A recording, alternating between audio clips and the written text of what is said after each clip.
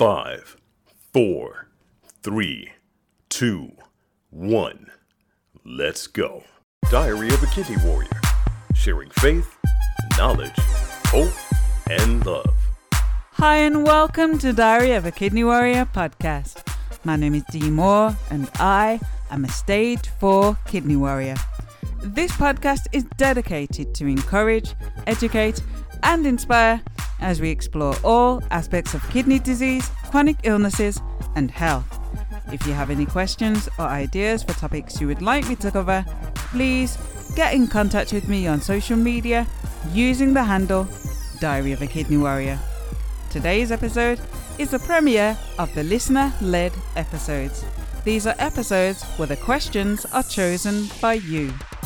Joining me today to answer your kidney transplant questions is Dr. Frank Dorr. He is a consultant transplant surgeon and clinical lead of transplantation at Imperial College Renal and Transplant Centre based at Hammersmith Hospital.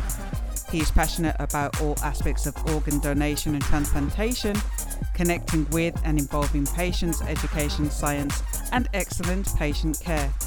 He has a special interest in living donation and preemptive transplantation and is a council member of ESOT and BTS, chair of the Clinical Ethics Committee at Imperial College Healthcare NHS Trust, deputy chair of the NHS BT Kidney Advisory Group, and involved as editor of several scientific journals.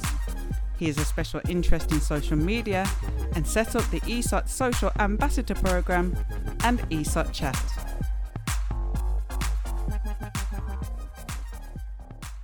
Hi and welcome to Diary of a Kidney Warrior, the podcast. How are you doing today, Dr. Dorr?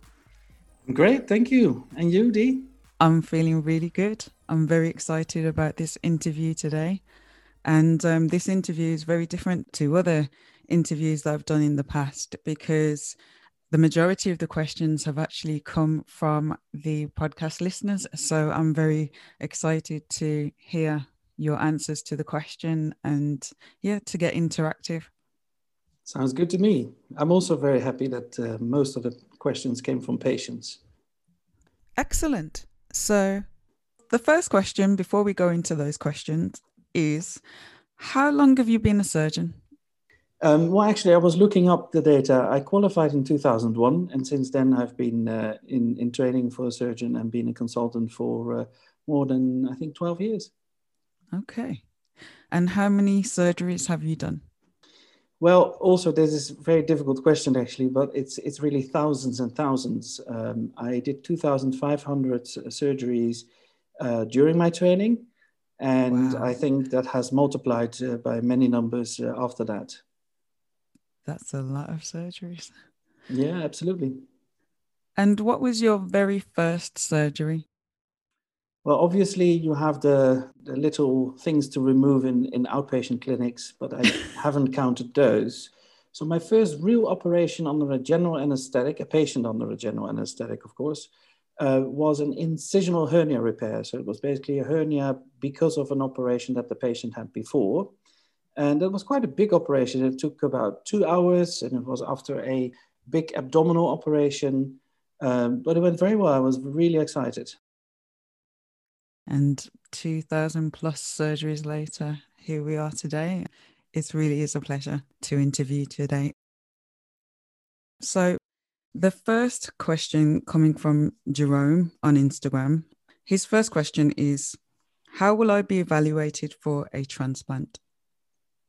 Yeah, this is a great question, of course. So evaluation for a kidney transplant, because that's what we're talking about, assuming, involves quite a lot of blood tests. And obviously, as a kidney patient, you will have had many blood tests in your career, so to speak, as a patient. But we do a very extensive set of blood tests, including kidney function, liver function, various viruses that people might have had. So as broad as possible. Obviously, you need lots of scans, so imaging, as we call it. Quite often, people will have an ultrasound of their kidneys, an ultrasound of their whole abdomen, and also many patients will have had a CT scan to look at the blood vessels where a kidney transplant should be positioned, if those blood vessels are of sufficient quality, because they could be attacked and damaged by a process called atherosclerosis. And that's unfortunately the case in many people who have kidney disease, for example, due to diabetes or high blood pressure. So that's really an important investigation. On top of that, there's several colleagues who we ask for an opinion. So lots of people will see a cardiologist, and some cardiology testing might be necessary.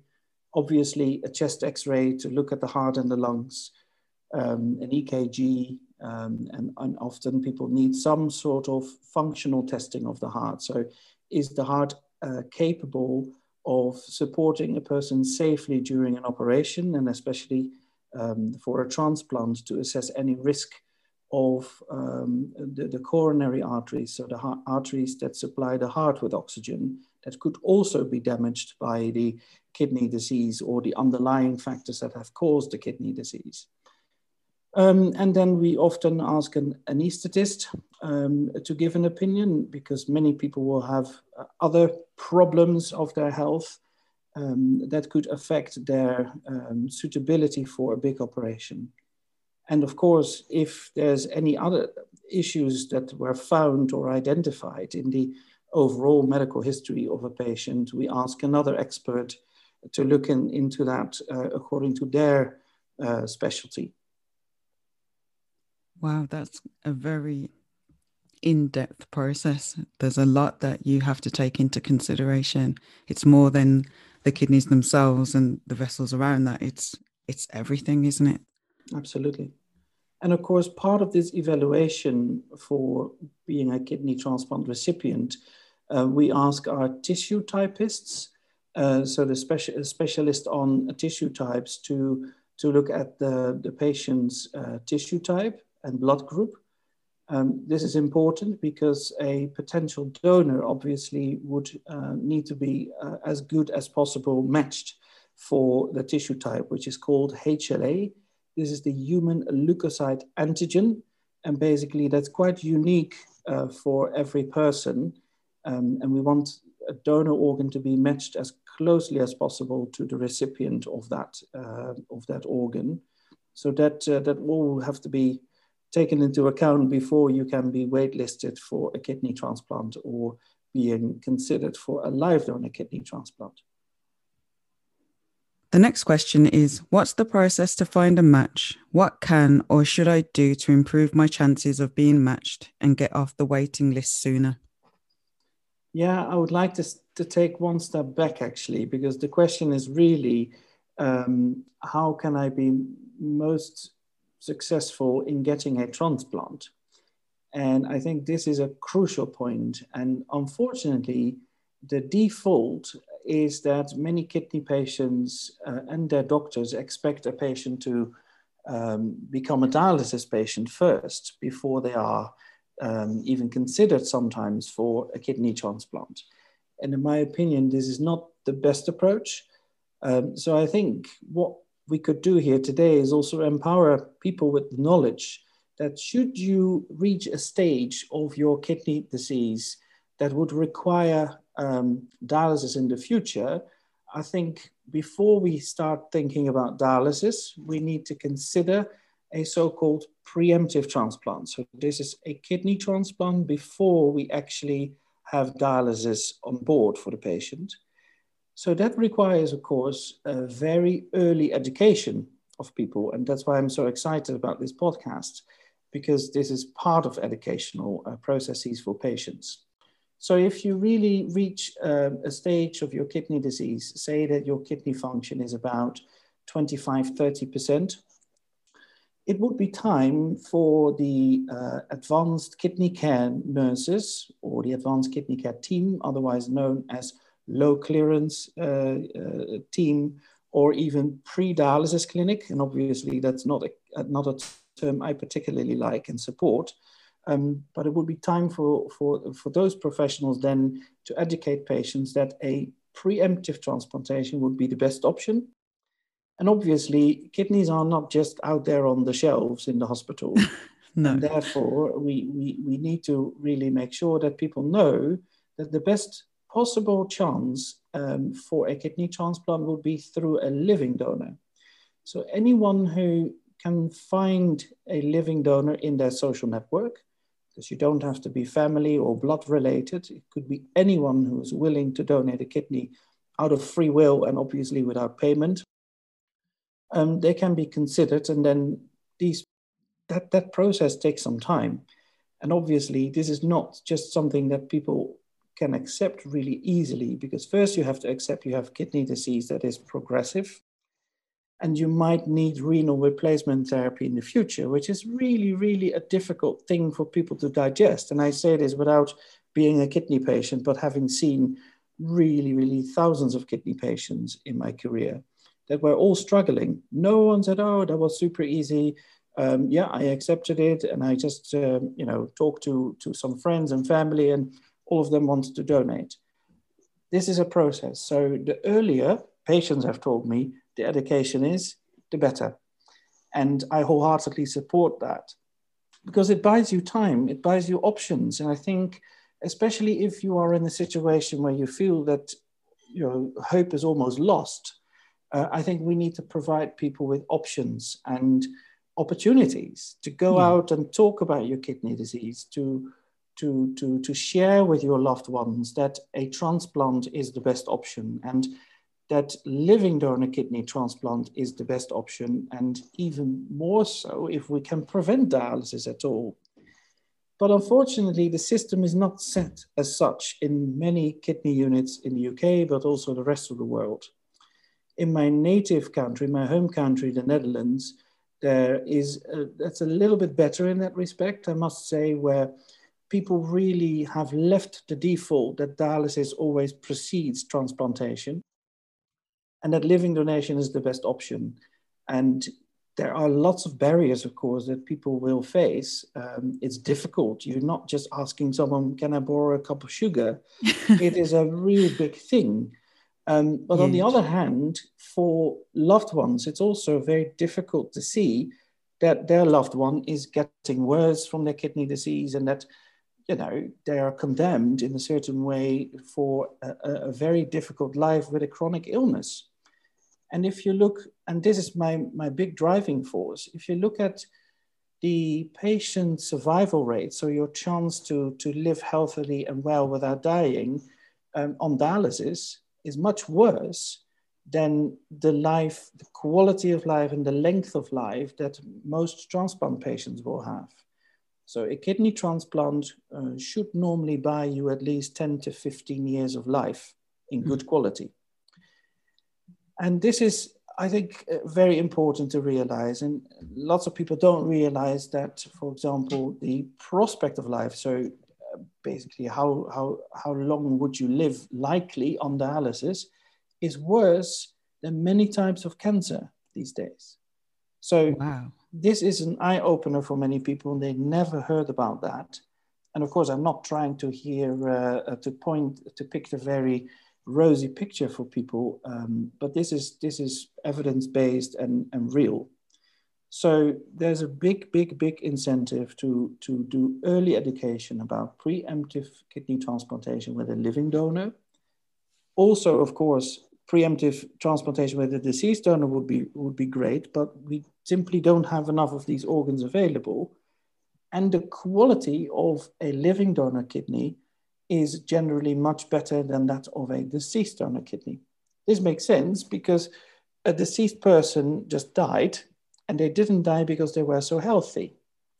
The number of road traffic accidents in young people, like in the past, that would come to an organ donation is really limited. So most patients who donate their organs have been very ill for at least some time, and these organs will definitely be of less quality than most of the living donor organs, because that's a well-selected person, has had many medical tests, and would generally be of great health actually when they go into the donation, because otherwise they wouldn't be able to survive on one kidney for the rest of their lives, which is a normal length of life for living donors. So it all comes together beautifully by saying preemptive live donor kidney transplantation should really be the default. Early education to achieve that is hugely necessary, and also would provide people with time, so buying time to investigate the options. And of course, if nothing else is available and all the options seem not suitable, then obviously the life-supporting dialysis treatments with either peritoneal or hemodialysis are still very good options for people as a temporary solution to transplantation. Wow, there's a lot there to consider. I mean, I myself am stage 4, and there was a discussion a while ago about preemptive transplantation, but there's been no discussion since. So it's very interesting that you believe in that, as that should be the standard. And I hope that a lot more surgeons and nephrologists will look at that across the UK and across the world. I hope so too. And there's really good evidence in the literature that the outcomes of preemptive transplantation are much better. And also many people will have, so some people say, oh, you should have a period of dialysis to know actually what it feels like to be on dialysis, and then you start appreciating your transplant better. So that's almost like a punitive measure. Some people say, well, people take their drugs really poorly after transplantation, and certainly if they haven't been a dialysis patient, then they won't appreciate how important it is to take these drugs. All these things are definitely not true. And simply reflect an old-fashioned assumption and an old-fashioned system. I think it's also making the assumption that because you haven't gone through something that you can't appreciate how serious it is as well. Saying that, oh, if you haven't gone through that, then you're not going to take it seriously. I think that's very negative. From when you have the diagnosis of having kidney disease, you already know that you're in a serious situation. And so, I mean, speaking personally, I can't speak for everyone, but you're going to want to do all that you can do to help yourself. So I think when you're given that lifeline, people are going to embrace that and say, yeah, I'll do whatever it takes. So I definitely think that that's a negative thing to make that assumption. Yeah, and I understand that completely.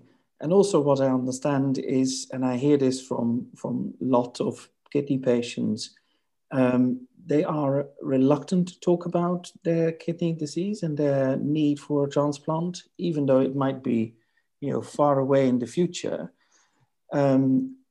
People might also feel reluctant to ask, or even feel that they ask or force in some way their loved ones to make a decision to get tested to be a potential live donor. That is something I would also completely understand, but I also hear the other side of the story in our patient seminars and educational sessions.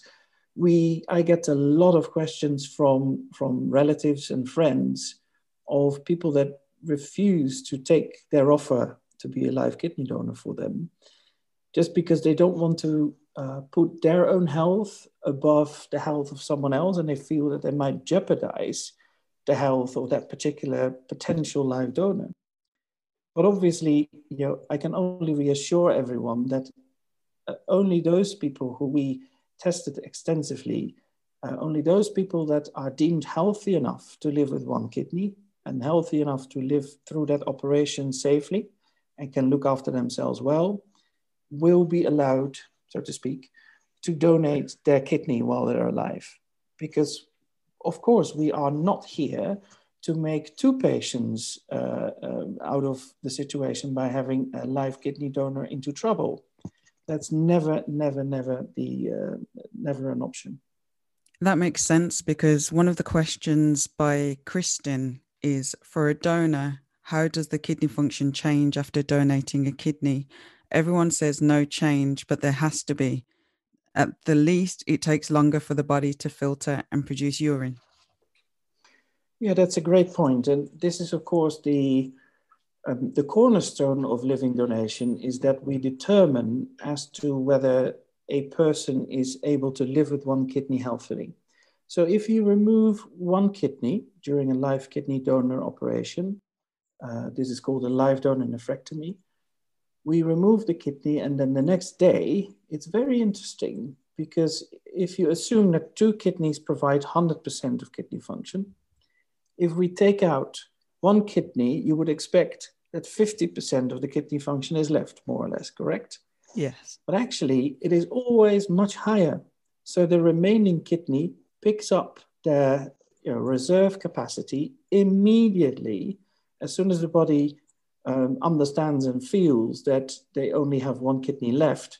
That particular kidney would go in a bit of overdrive.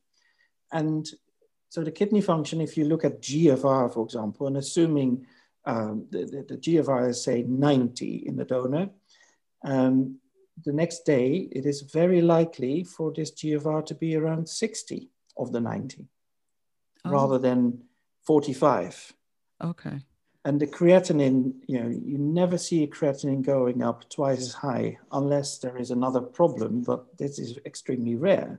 Like a patient, a donor might not have had enough fluids or things like that. But in general, the kidney function picks up very quickly after removal of a donor kidney, in a living donor, that is. And in the first year, you see that the kidney function then slowly starts to increase. And at some point, it reaches a level which is sort of the new GFR or the new creatinine for the donors. And that could be that it is not completely normal because it will never be the same as it was with two kidneys, but it is something that we would like to see as stable. And we follow up our living donors on a yearly basis, a bit more in the first year to see how things go, but in the rest of their lives as well, every year. And what people should also realize is that any living donor in the UK, but also in the Netherlands and a few other countries, that would develop a kidney problem, say, in 3 decades later, because there was a small renal cell cancer in the remaining kidney, just unrelated to the donation. But that person would only have one kidney left, and that would need removal of that kidney, and thus it would need they would need a transplant or dialysis temporarily. Those people will get prioritized for a kidney transplant in these countries that I mentioned, so that there is a lifelong safety net, basically, for any person who donates a kidney while alive. I didn't know that. There you go. But that's why we're here, right? To discuss these things and to make sure that other people know as well. Absolutely. By coming to these yearly visits, it's like an MOT of a living kidney donor. You can sometimes identify that in case a person develops high blood pressure. These things quite often, as many patients will know that listen to this podcast, you live with hypertension with high blood pressure sometimes for years without realizing that you have it, and then you come with kidney problems due to the high blood pressure. So by looking after our donors, we can see at least that if someone develops high blood pressure, we can treat early. And this is true for other health problems as well. So it's a great way of preventing problems and treating them immediately when they arise. The next question, back to Jerome, is what will my recovery be like? How soon will I be able to go home? And how often will I need to come back for checkups? Yeah, another very good point. And I know that healthcare is moving. So we are looking much more in patient-reported outcome measures these days, rather than what is important for the doctors or the team. So this is a great question and relates to PROMs, patient-related outcome measures. Of course, any operation has a certain time of recovery, and in general, every operation somehow seems to have that. It's about 6 weeks of general recovery. So the day before the surgery, you get admitted to the hospital, then you have your operation. In case this is a planned live donor transplant, and at least 1 day in advance, of course, that you can come into the hospital. And the hospital stay depends a little bit on how well the kidney starts picking up. So with live donors, those kidneys start to work immediately in 95 to 100% of the kidneys. With deceased donor transplants, so these kidneys often have a bit more a troublesome road to the transplant in terms of they come from a person who just died, they have been on the road for several hours because it often is not from the same city as where the recipient is. And then the recovery is also a bit longer. So those kidneys sometimes are sleeping, as we call them. Official term is delayed graft function. So these patients quite often need a bit of dialysis for a couple of days or even a week. But on average, a kidney transplant recipient from a live donor stays about 5 to 8 days, if all goes well. And for a deceased donor kidney transplant, this is more like a week to sometimes 2 weeks. And of course, if there's complications, there's always a chance that it will be longer, but these are the averages. And then the general recovery, depends how fit you were before the transplant. And again, if you have not been on dialysis for 10 years, for example, you are a bit fitter going into the operation. And depending on your age and your body mass index and other health problems you might have, this will also impact on your total recovery. So the fitter you are, and that's why I always like to see videos from yourself, for example, working out, doing the best you can to stay fit, eating healthily, trying to sleep regularly, and having as normal life as potentially possible, because I realize that it's not easy for kidney patients, and especially I talk to lots of dialysis patients on hemodialysis. I mean, life is not easy, and it's very easy to say from a doctor's perspective, go and do some exercise. But if you're on hemodialysis for 3 times a week and you're bummed out before and you're bummed out after, and you nearly don't have normal days where you feel completely fine, I think it's very difficult for us, for patients to do some exercise and do extra things. But if you are fitter, obviously going into the operation, you obviously also need less time to recover. But many patients mention right after the transplant, if the kidney is working straight away, they mention that they feel like a new engine is burning, and the new engine is giving them lots of power and the will to recover. And most kidney patients, when they are transplanted, are quite often cold and itchy, and the skin color is not healthy. And immediately after transplantation, they start feeling normal in most cases. So it's really magic to see that happening. And for people that haven't been going to the toilet to pass urine, all of a sudden become very emotional for something that people don't even think about. You go to the toilet and you pass urine, and that's a normal thing to do. But some people really become emotional after all that. So it's magic, and it's really beautiful. George is on Instagram, is asking, what's the biggest change from the first transplant you did compared to now? So, well, obviously there's a couple of thousand transplants under the belt. So I feel in the first kidney transplant I did was obviously with a very senior consultant surgeon assisting me and showing me the way. And every step of that operation, you find your way, and it's difficult. Now I dare to say I have seen all the potential difficulties that could arise with any step of the operation. I've had complications, I had to solve complications, I had to solve life-threatening issues. And there will be people listening even in, because I have been in contact with quite a number of patients that I have been operating on, with either smooth rides, but also sometimes really difficult rides, so to speak, with difficult and complicated surgeries. So the biggest difference for me is I don't take things for granted, but it's really the experience. Technically, not many things have changed in the operation, and the principles are all the same. I do think that in general, patients that we transplant are, we don't have any more limits in terms of how old you could be, as long as you're fit enough. And also, I'm very keen to take on very complex cases because I think the chance of a transplant changing a person's life for the better is always greater than not to transplant. So you become really inventive as to how you could overcome problems or even prevent them, even when there's really complex cases and complexities that might jeopardize the outcome. So experience is really the difference, but all the rest has remained the same. The drugs, there's not much change in the drugs for the immunosuppression, the drugs you should take to prevent the kidney from being rejected by your own body. Those drugs haven't really changed over the last decades.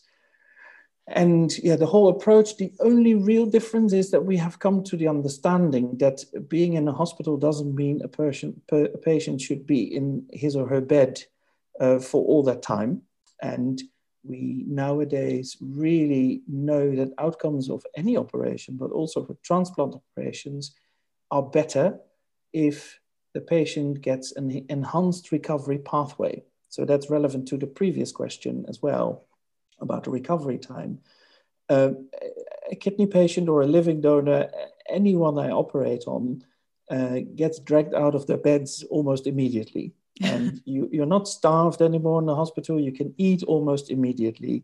And we really, really start encouraging people and stand there on the sideline and being the biggest supporters of, come on, you can do this, and you can get out of bed and you can take that step. And it provides all the systems from being reactivated from scratch. And that's so much better. And that's so much better for people's mental health as well.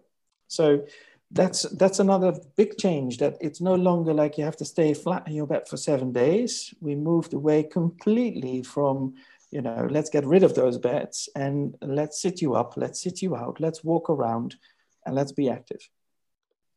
That's a really good change. It's good, huh? And it works, it really works. George's next question is, what's the toughest part of the job?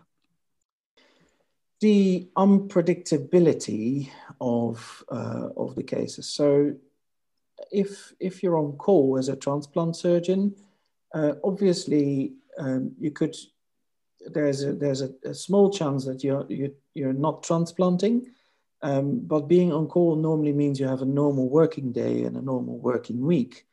And on top of that, you're on call and you might have to do a transplant or sometimes multiple transplants in the evening and the night throughout. So you have worked your whole day and then you start being on call and doing your transplants. And then the next day, quite often you're still working somehow. Of course, we are cross-covering each other so that if I've been doing 2 or 3 kidney transplants in an evening and a night, the next morning I was going to do another operation. We try, of course, to make sure that people get their cross-cover or plan the on-calls in such a way that this doesn't happen frequently. That's tough. Also, this is not to be dramatic, but it's a big responsibility to deal with the gift of life. Yes. I see that completely, because it's a person's wish to help other people in need of a transplant by donating their organs, either alive, as a live donor, or as a deceased donor.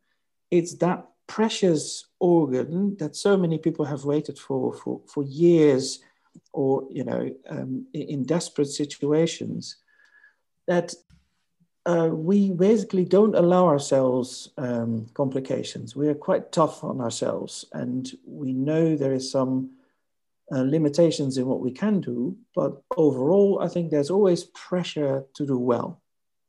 And of course, when time flies by, with experience, you become less nervous about it.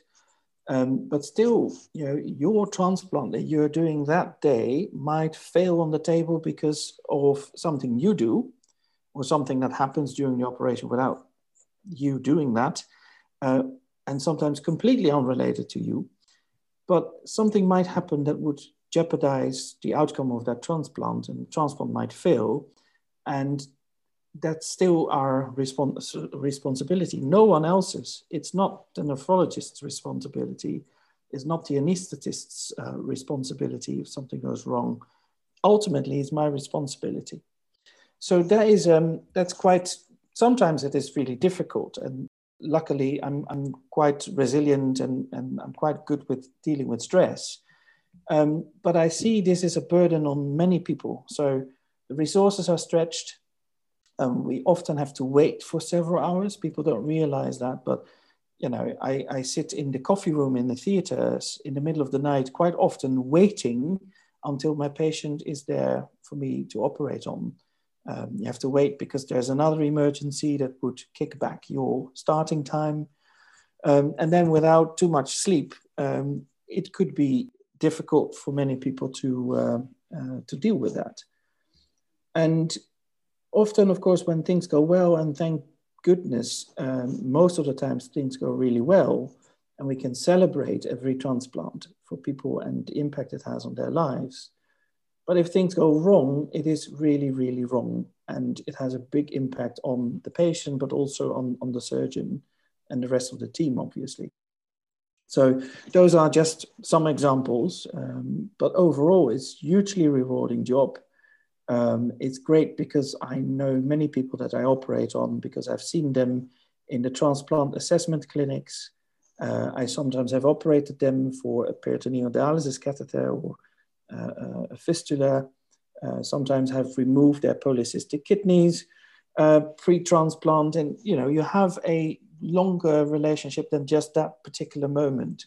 And you see them back in the clinic as well. So that's another reward for us to see that really it impacts so positively on so many patients.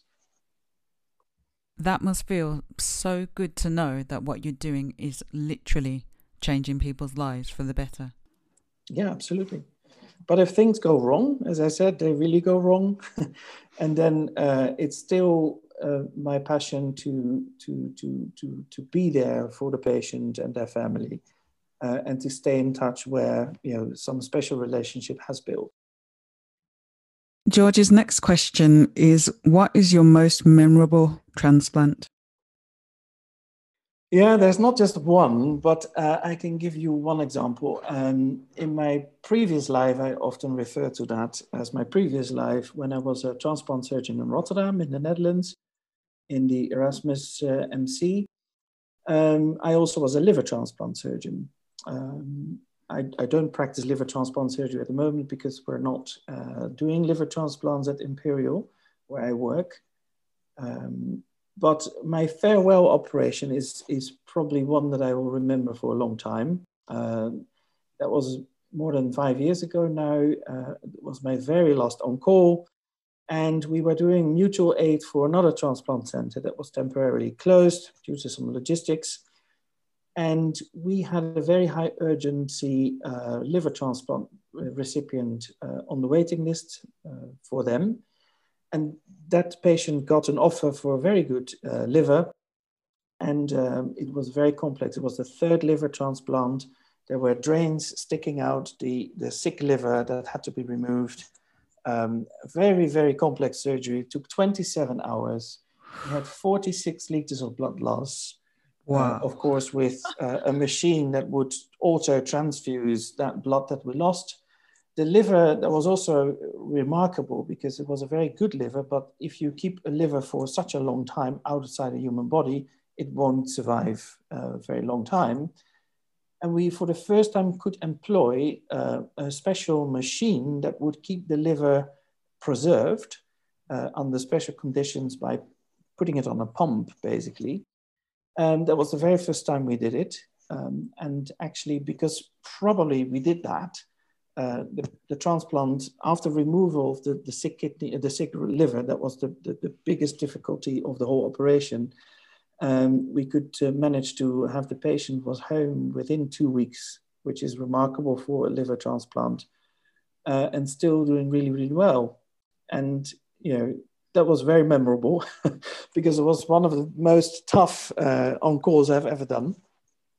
But there's several. And of course, you remember transplants that had not so good outcome, or where we just escaped that a person died during a transplant. And with liver transplant, that happened regularly, actually, that you really had sick patients during the operation that would have a cardiac arrest during the transplant. And you had to grab the heart in your hand and really massage the heart while you were doing complex other stuff. So yeah, it is impactful, and I remember a lot of operations actually still, and especially the patients attached to those operations. Wow, that sounds absolutely incredible. The next question on my list is by Mike from Twitter, but we've actually covered his question because he was asking about preemptive transplantation, and he was also asking about the process of transplantation. So just acknowledging, Mike, that we have seen your question, but it's also been covered. So Indeed. The next... Sorry. If I may, yes. We haven't said yet, because we were talking about living donors and their evaluation and things like that. Okay. And since Mike's question was already covered, it's really good to know that living donation brings so many other advantages over deceased donor transplants, because you can plan the operation. You can so it's not just a great kidney coming from a very healthy person. You can plan the operation, and therefore you can do very difficult things.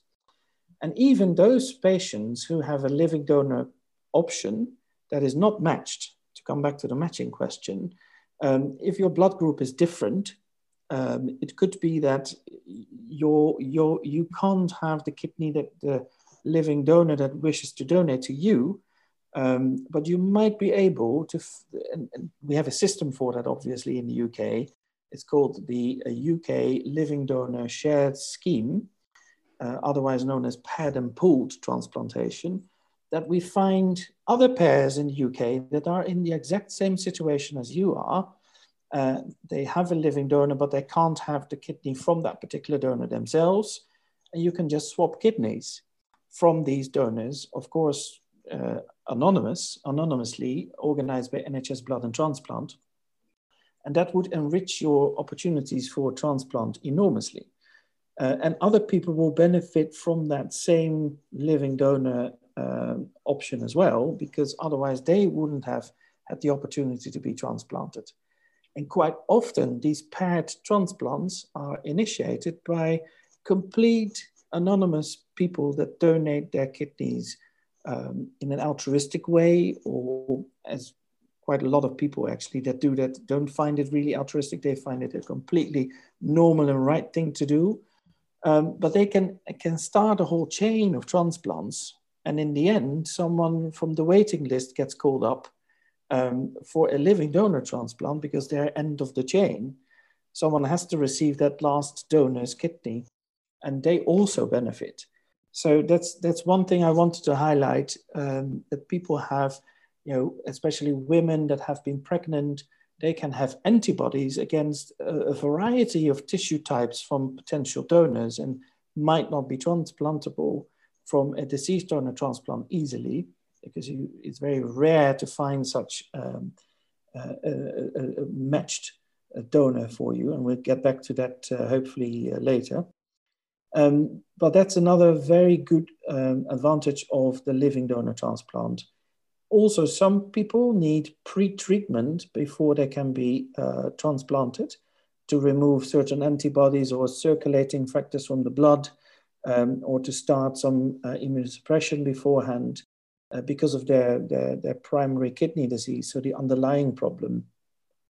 That's something you can only do with living donor kidney transplant, because you know when you're going to do the transplant. So those are additional advantages of living donor kidney transplantation.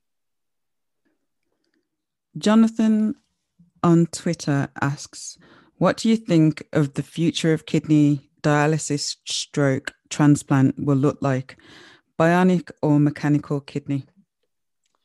Yeah, great question. I wish I would know, because then I would know where to invest in professionally and also perhaps personally. I do think, technology is moving ahead. We see some initiatives of really small implantable dialysis or even implantable kidneys, people call it, with highly advanced technology, replacing the good old dialysis machines.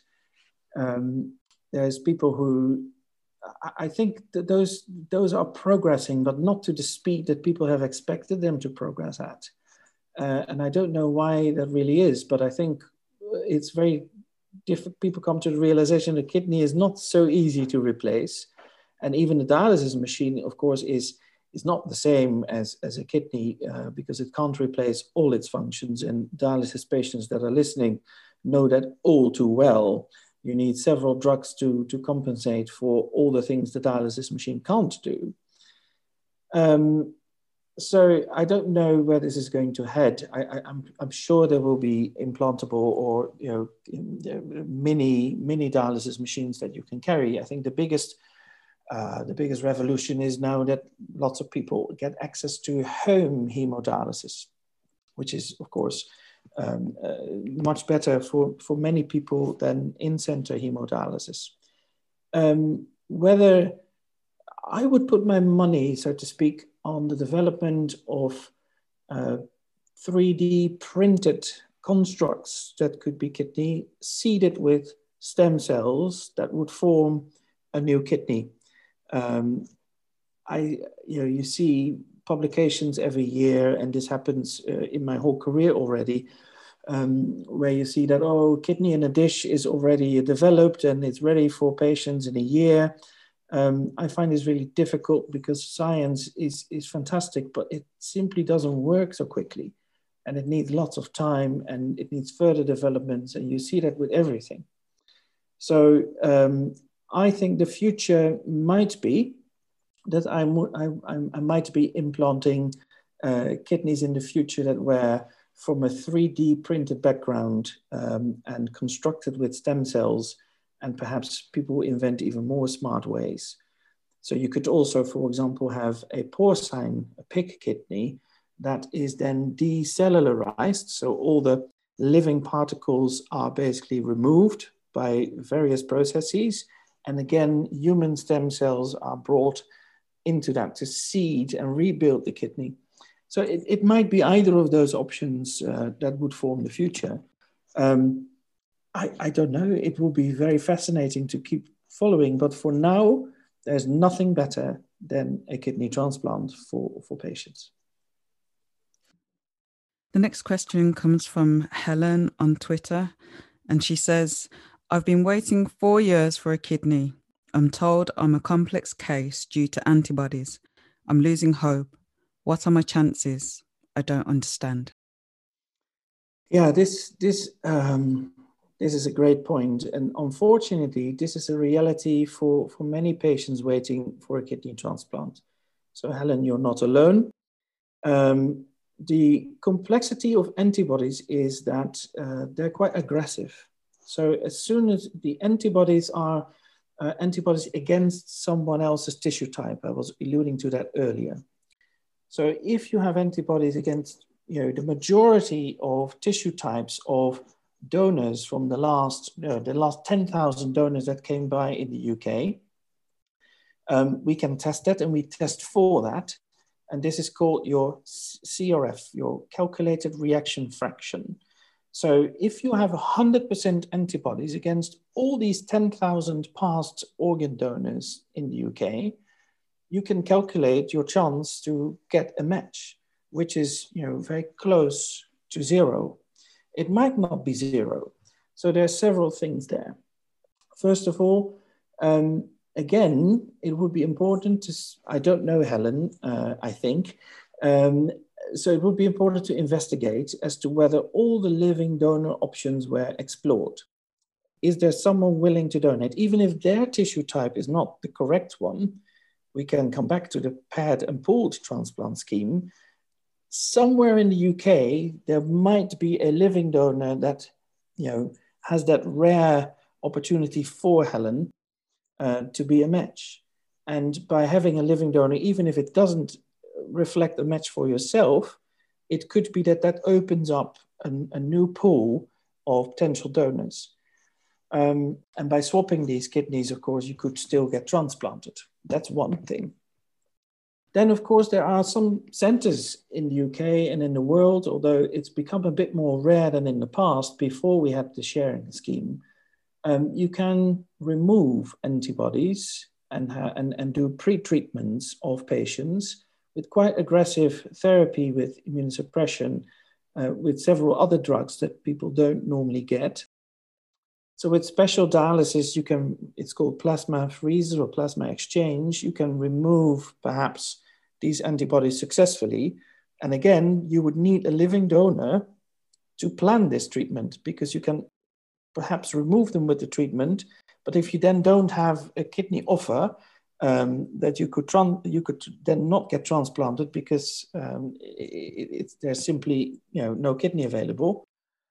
And these treatments normally don't last forever. So you might just have a window of a couple of days to a week when the antibodies have been removed and they stay away, for them to do the transplant and again come back with your immunosuppression in more aggressive ways than you would normally have immunosuppression. That might be an option.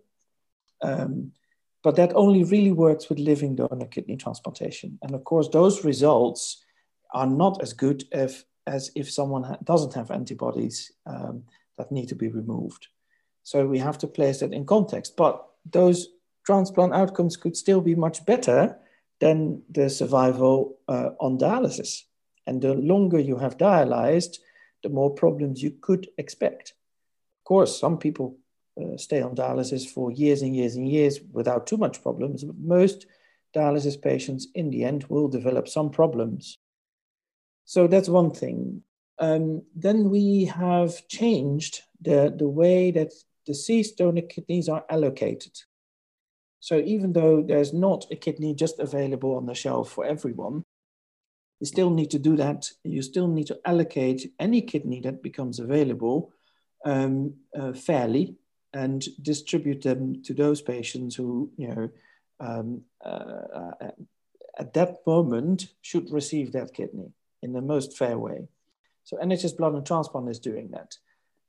Since September 2019, there is a new system, and people that have, I said antibodies with 100% CRF, for example, anyone higher than 85% is called highly sensitized, and normally very difficult to find a suitable match kidney for. Those patients are in the highest priority for that kidney to be allocated to them. If that rare tissue type that people don't have antibodies against becomes available, it would be for them. Equally, everyone who is waiting for longer than 7 years has priority over other patients in the allocation scheme.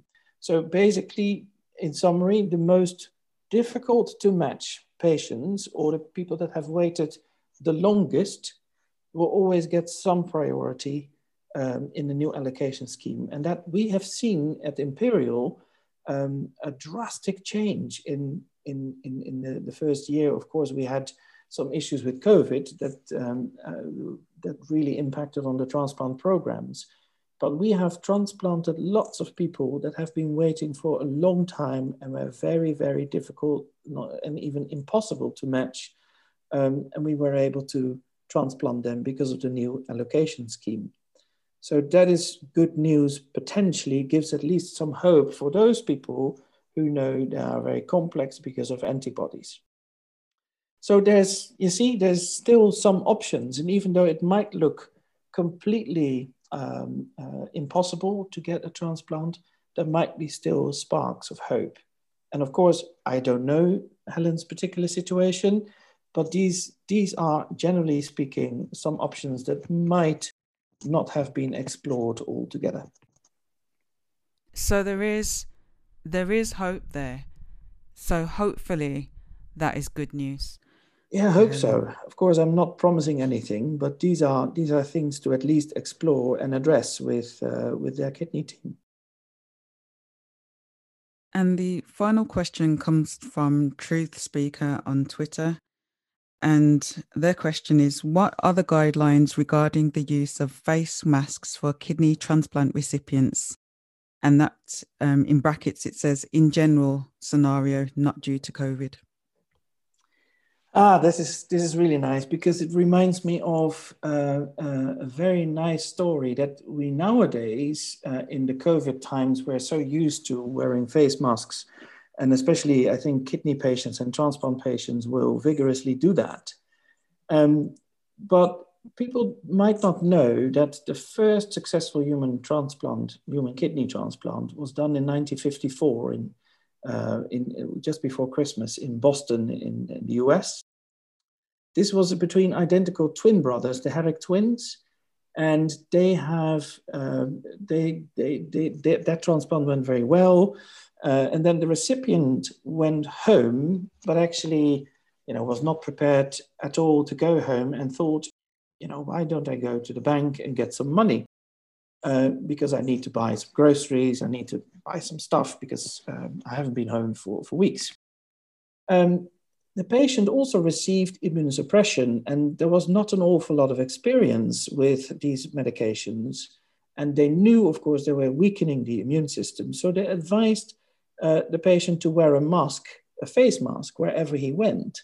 And of course, this was not a medical face mask as we know now, but it was really a face mask that you see in certain Western movies, for example. So you can imagine what happened. He went into the bank wearing his face mask, and immediately the police was called, he was arrested, and people thought he was going to rob the bank. This is a story that just shows how well we have adopted to the current circumstances, and we're now all wearing face masks, so bank robbers and not bank robbers. But in all seriousness, in general, pre-COVID, people were not advised to wear face masks. Perhaps they should have been advised to wear face masks in retrospect, but at least there was no real indication that was needed. This is different to some patients who get a bone marrow transplant, and this is perhaps why the question arose. They have to be in quarantine in certain types of bone marrow transplantation, where really your whole bone marrow gets depleted, so wiped out in proper English. And therefore your immune system is so weak that you would pick up any infection that would come to you. With kidney transplant and liver transplant and other solid organ transplants, the immune system is not that weak with immunosuppression that you would pick up anything. And therefore, we normally did not advise anyone to wear face masks. But now, with COVID, definitely wherever you go, wear a face mask. If you are a transplant patient, but also if you're a dialysis patient, you're still in a vulnerable category of patients. Thank you so much for answering all of our questions today. I've learned so much, and I know that the listeners have learned a lot too. This is the first interview with yourself, and we're hoping that you can come back and answer some more questions for the listeners in the future. So now that the listeners have heard this interview, it might spark some more discussions and might think, oh, I'd like to ask this question or that question. So we'll give the listeners another opportunity to ask their questions and invite you to come back and answer some more. Yeah, I would be delighted, because, if you feel that there's still so many questions that you always forget to ask your doctor or your nurse, and the questions you might not dare to ask. You can even do it anonymously, right, Dee? You don't Absolutely. have to be named. I'm so happy to do that. And especially with the inspirational Dee behind the microphone, it would be really nice to come back. Oh, thank you. And thank you for all you're doing for your fellow kidney patients. Thank you for listening to Diary of a Kidney Warrior podcast. And don't forget that you can contact me on social media using the handle Diary of a Kidney Warrior. Please do subscribe to the podcast, and please do tell a friend. New episodes of this podcast are released every Monday. Until next time, take care and choose to live. Diary of a Kidney Warrior, sharing faith, knowledge, hope, and love.